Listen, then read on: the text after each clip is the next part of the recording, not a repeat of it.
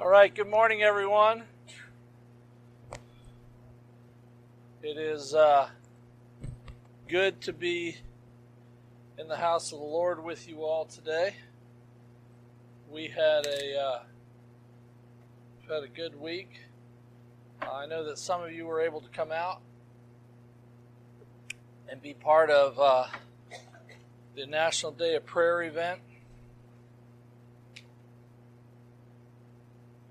Well, there is a national one they do in D.C., but I don't know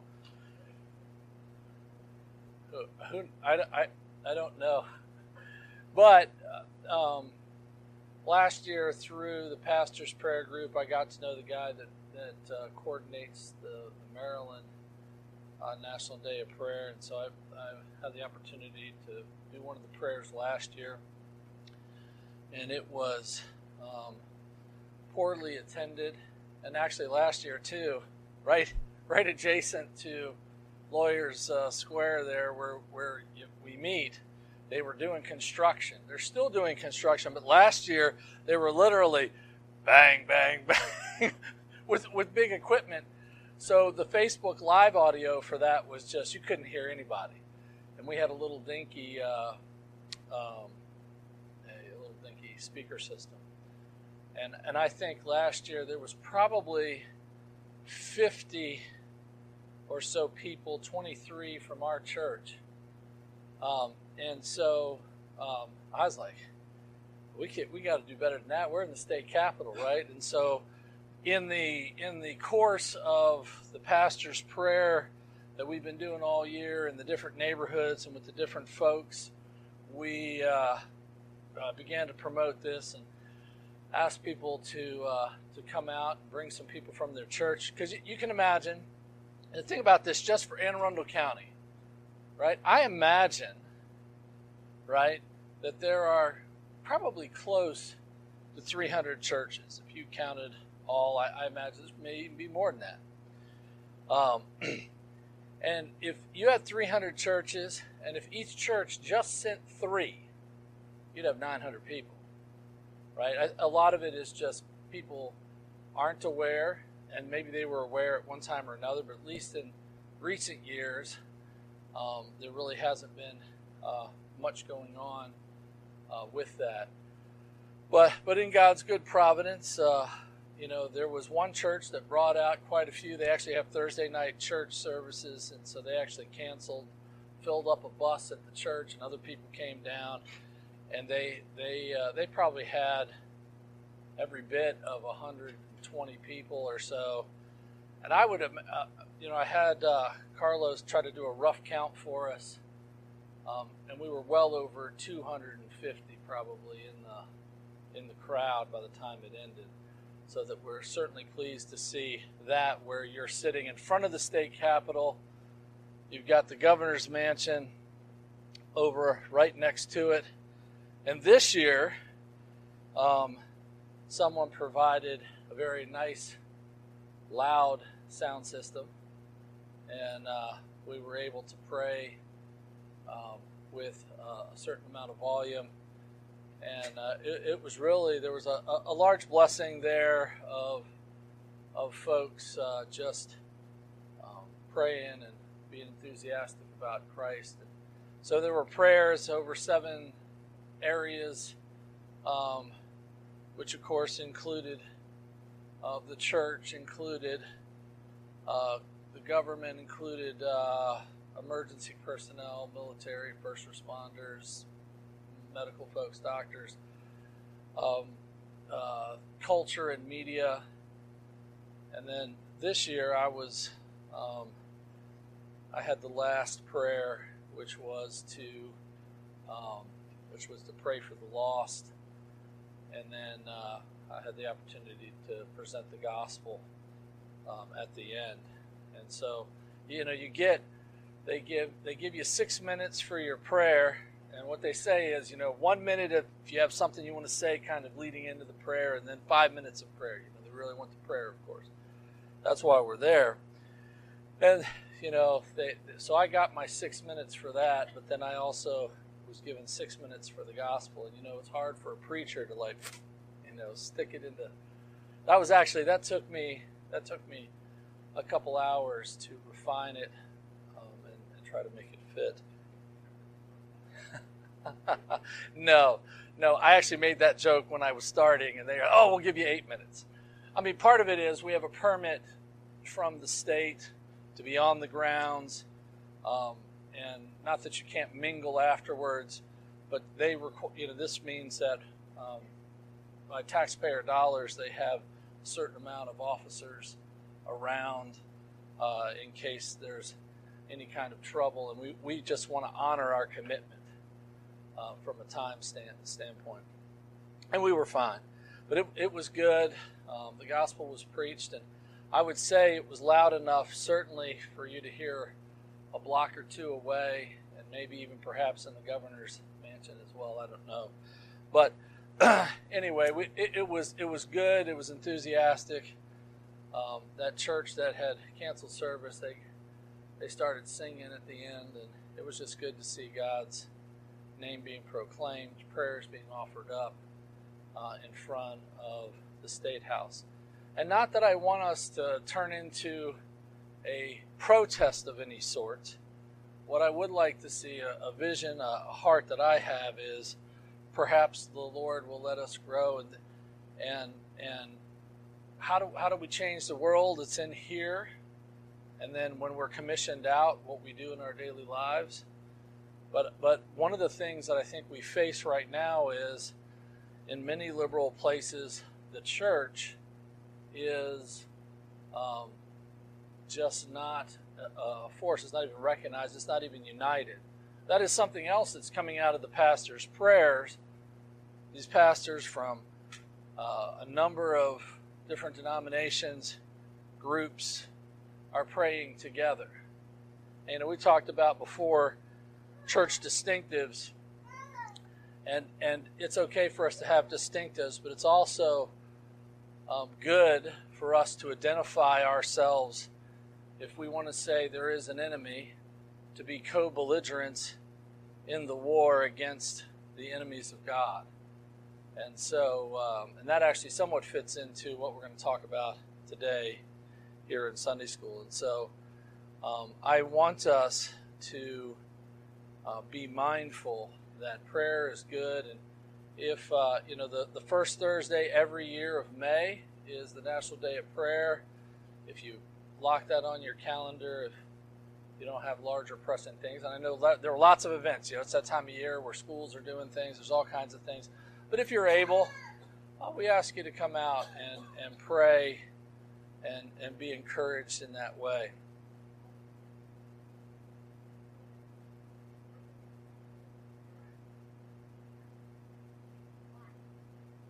So for future reference, it is broadcast on Facebook Live, and if you want to watch it, it's actually archived. I can send the link to you.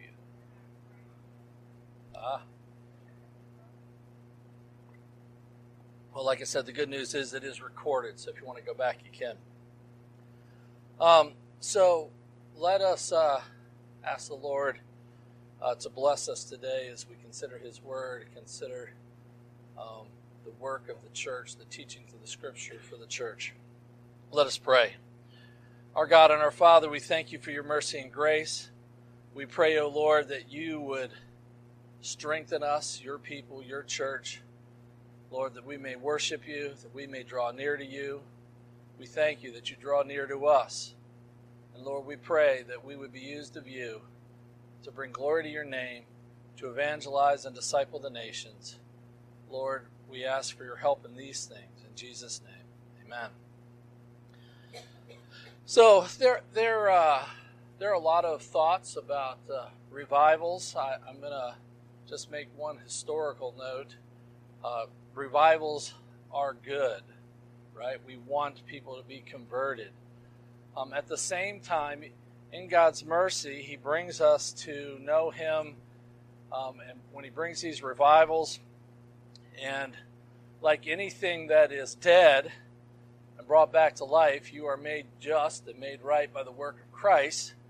But then comes the work of dealing with the ongoing sin in our lives that we have to address. So the idols of the age, right, when a revival happens, are things that we have to confront, right?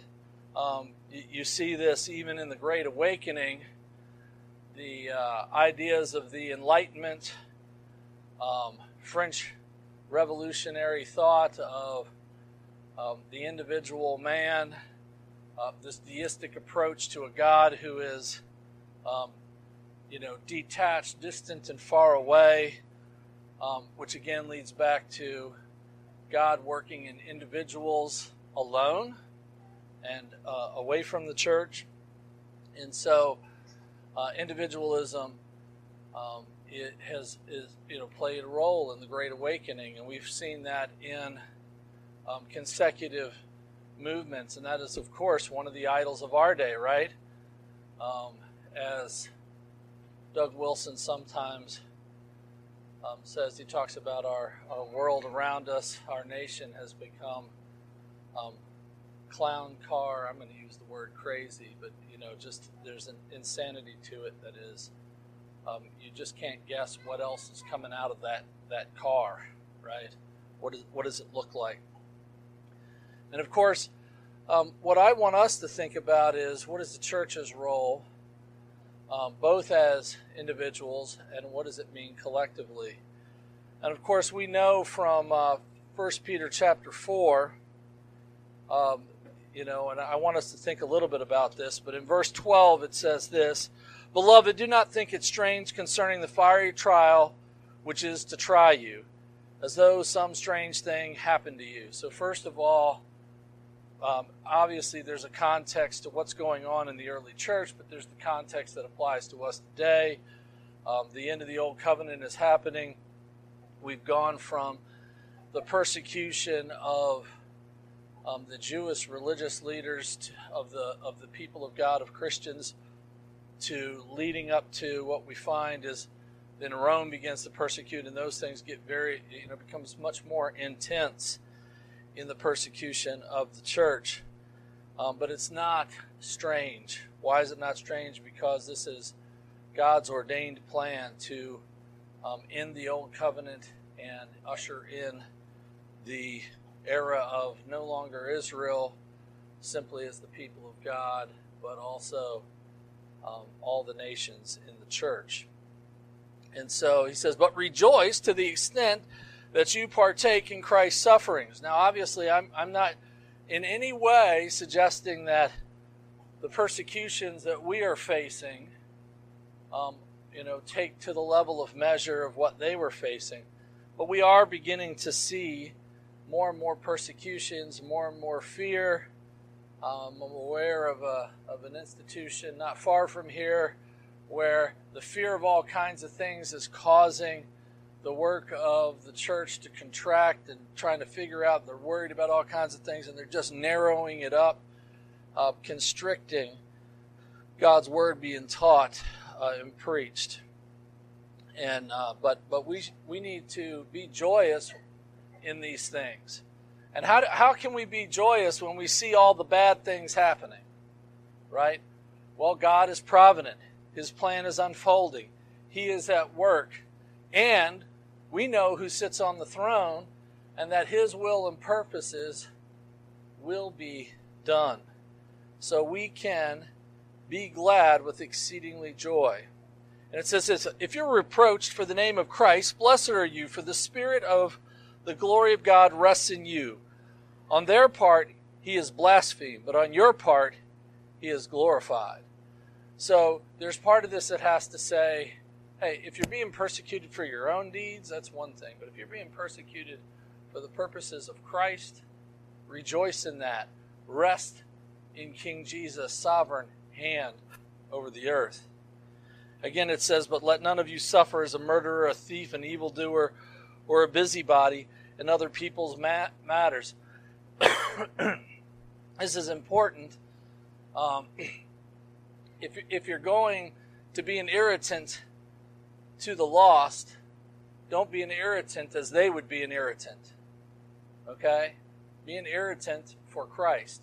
Stand up for Christ. Live for Christ. Organize your world to reflect heaven. Okay? Organize your world to reflect heaven. The part of the dominion that God has given you, right?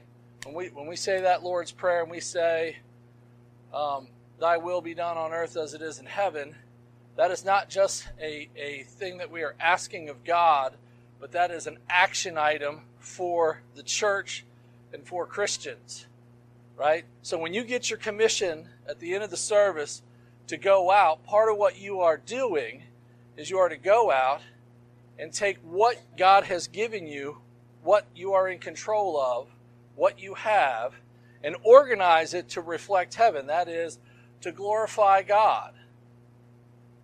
So that how you work, how you are in your family, how you rear your children, how you respond to other people in your household, whether it's roommates, siblings, husbands, wives, other kinds of things, and then in your church community, everything that you have a piece of responsibility for, are you doing it in a manner that glorifies God and honors Him, right? And of course, what's the first thing that you have responsibility that God has given you? Yourself, right?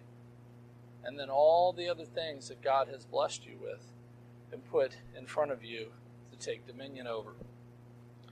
But we don't want to, we want people to be aggravated for the cause of Christ, right? And not aggravated because we're a busybody or an evildoer or a thief or a murderer or anything else.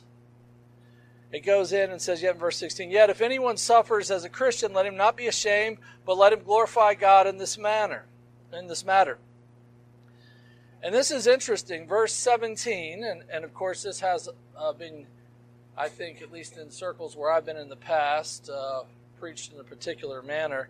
But I think there's truth to that, but it's important to see the larger picture here. And then it says this in verse 17, for the time has come for judgment to begin at the house of God, and if it begins with us first, what will be the end of those who do not obey the gospel of God?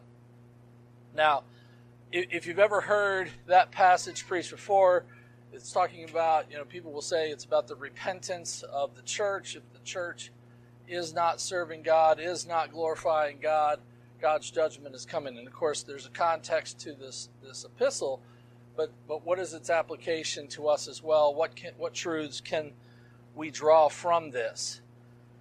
And what I want us to recognize is when you see the world in a mess, especially if you take a nation that was founded on Christian principles, when you see all of these charters given by the king, when you see the people that are coming that God sent here and brought here, how many of them were committed to Christ, albeit with whatever baggage maybe their church had or proclivities or challenges, they were still doing it and coming largely as Christians for a long time, right?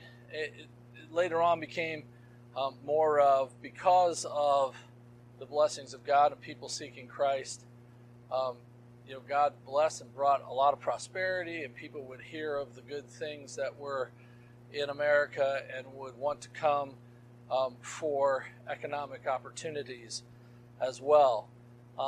But I think it's important for us to recognize, so there was a time where most of the culture was centered on God, where most of the culture on a Sunday morning was in church, where the Bible was read, where people prayed, where the Word of God was preached. If you've ever read the sermons, Sinners in the Hands of an Angry God by Edwards. Anybody read that before? Okay. And you can imagine a fiery preacher doing this, right? But Edwards, he suffered from nearsightedness and was reading it like this. Okay? So he's reading his sermon like this, And I'm sure he was projecting a little bit, and the architecture of the church was designed for the voice to carry. But it wasn't simply emotionally driven, right? He spoke God's word. He explained God's word, and people were convicted of their sins. They repented, and that, of course, is part of Great Awakening, because the church had unfaithful people. The church had people that maybe had been baptized and marked out with the name of God, but who were not living it according to the Scriptures.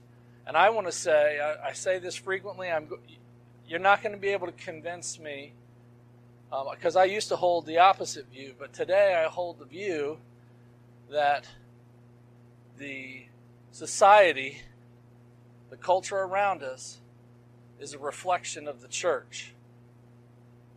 It's a reflection of the church. When the church is obedient to God, when the church worships, when the church lives, when the Christian people live a penitent life in their homes, in their jobs, in the places that they go, and the things that they're doing, if they are organizing what God has given them in a way to glorify God, right, then the church, then the culture begins to be changed. The church becomes salt and light. Darkness has to flee from the light. The salt cleanses and sanitizes and heals. And so when I look out at the world today and all of the challenges that are going on, as much as I want to see us, one day a year be out in front of the state capitol praying, right? I want us here in this church, and broadly the church on the whole, to be penitent before God, to be grateful before God, to live as we ought. Because what we should do is we should want God's word to expose the sin in our lives. We want for God to expose the sin in our brothers' lives. Not so we can turn and go, hey, you got a problem, but rather to say, brother, sister, how can we help you be restored? And so all of this is, I want us to see and understand and think that, yes, the church itself, us, this church right here, we have a call, we have an obligation to be penitent, to pray, to hear God's word, to come to the Lord's table, right? And in so doing, shake the gates of hell, prevail over the wicked world. And right now, it seems insurmountable. Insurmountable. I'm going to give you a historical perspective in just a second. I want to make an observation here. Rich Lusk, in a set of lectures that he did, I may have referenced these before, called The Church in Her Rivals, that he gave in 2009. There's a summary of his notes that's available online. And he's talking about the church, and he says, the principal thing the people of God do is gather to renew the covenant. That is, to do the liturgy that we do, where God renews his covenant with us, right? And then he says, but the church is not limited to these liturgical events. She gathers as God's temple, and then she scatters to be God's city, right? We go out and we are creating outposts, cities in our homes where we are light. We become these little outposts of God's city, of God's place, of God's temple out there in the world. And so I don't want you to think that I am so lifting up the church that all of the Christian life is here, but it starts here. We are the temple of God. We are the living stones, and we'll be talking more about that today. But I want to, kind of give us an opportunity to think this out a little bit. Here's a test case, and of course, he mentions several test cases in his talk. He talks about the early apostolic period in the faithful church, how that was used by God, how God used the medieval church, that was the engine to drive the full flowering Christian civilization. And this is how we get not just the Reformation, but we find things like Kuyper, right, and the Christian nation rising up. He makes a case for how God used the church in the civil rights movement, although he does show that there are problems when you have duplicities, right, where the church was instrumental in that work, but at the same time, ideas were being introduced of statism and redistribution of things, and unfaithfulness in families is not important. Those ideas have had dire consequences that we can see in the community today. But I thought what might be, of all the different examples that he references, I like this one the most. It's funny. What do people do? You write to your audience, right?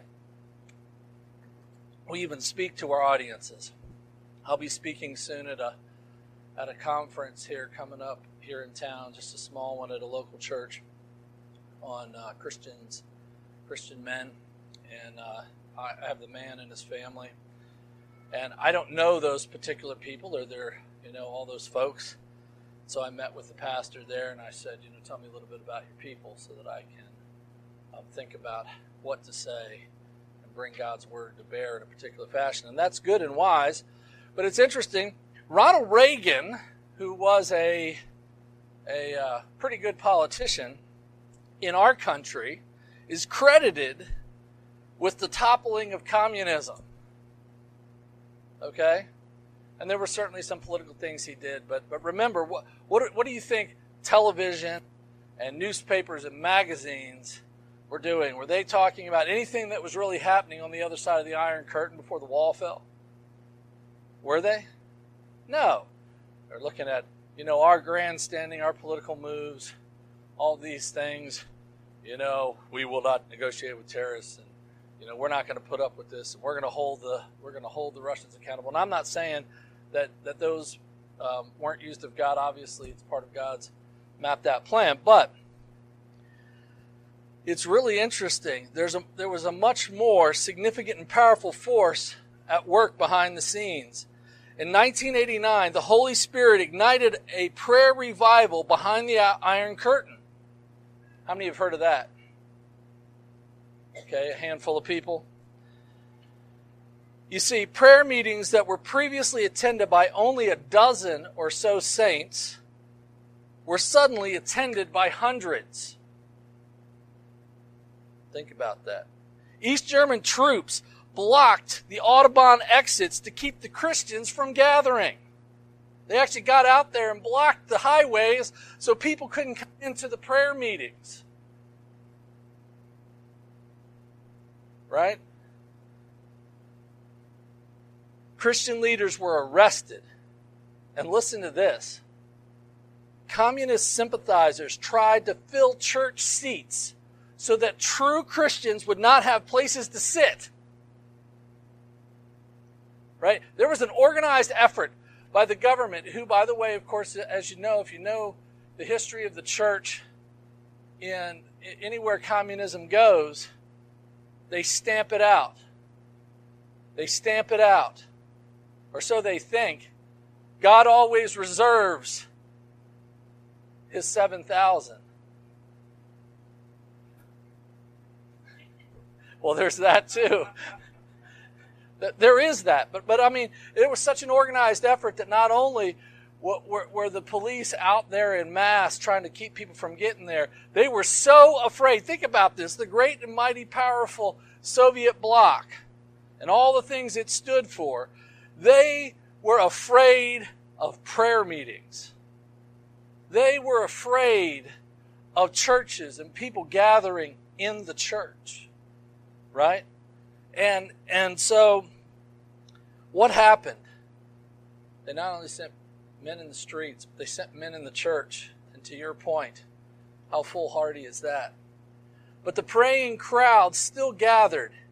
And finally, after several weeks, all public support for the Communist Party was lost. I mean, you think about this for just a second. Our TV cameras are on this side of the wall, and it's focused on all our politicians and all these things, and we know there's some kind of problem going on over there. We're like, oh, you know, we got to tear down our big enemies, right?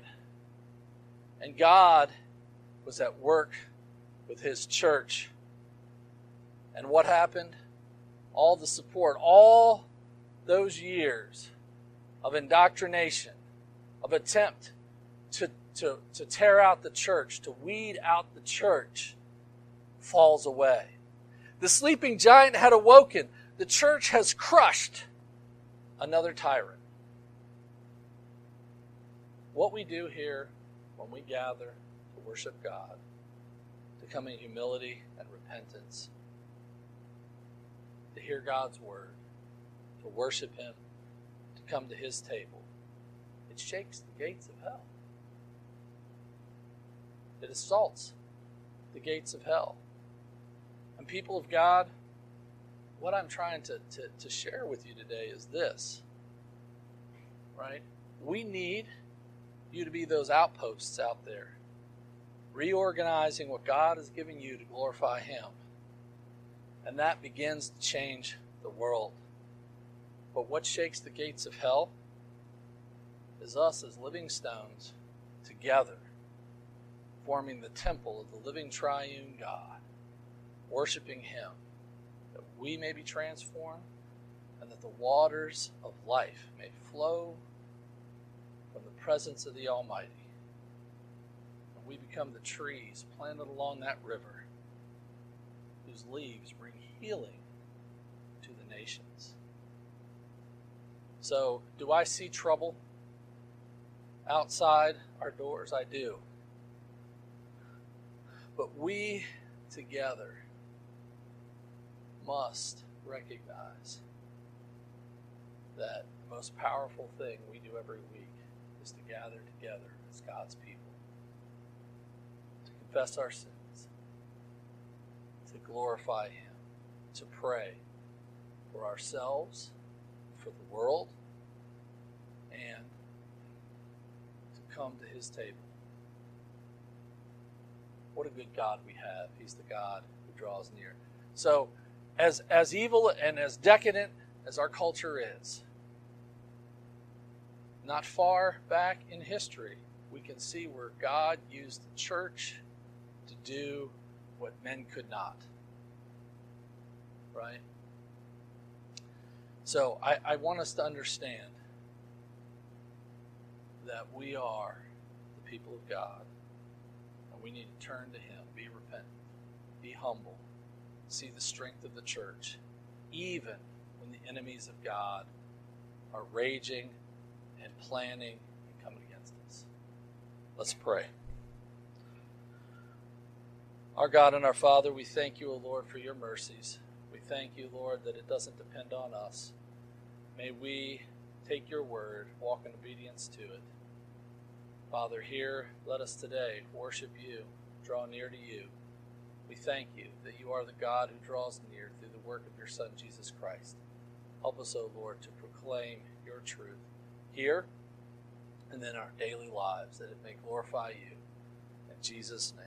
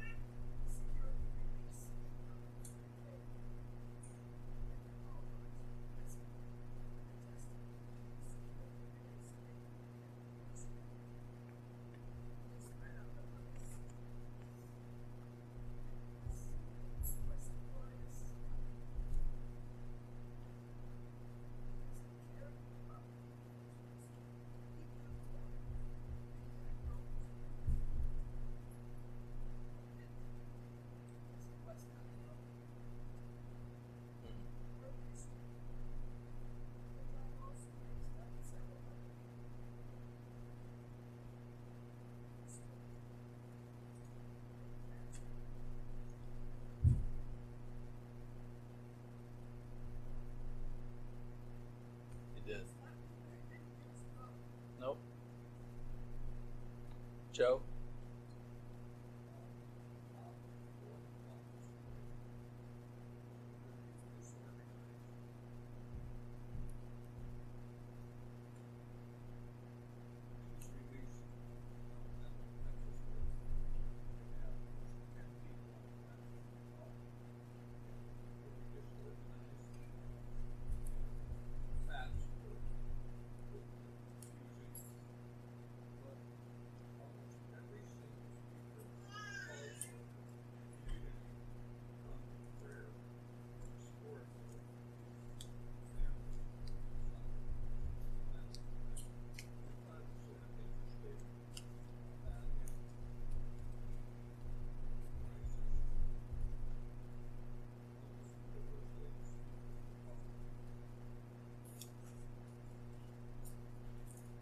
Is, we instinctively know. That's what Romans 1 tells us. We know,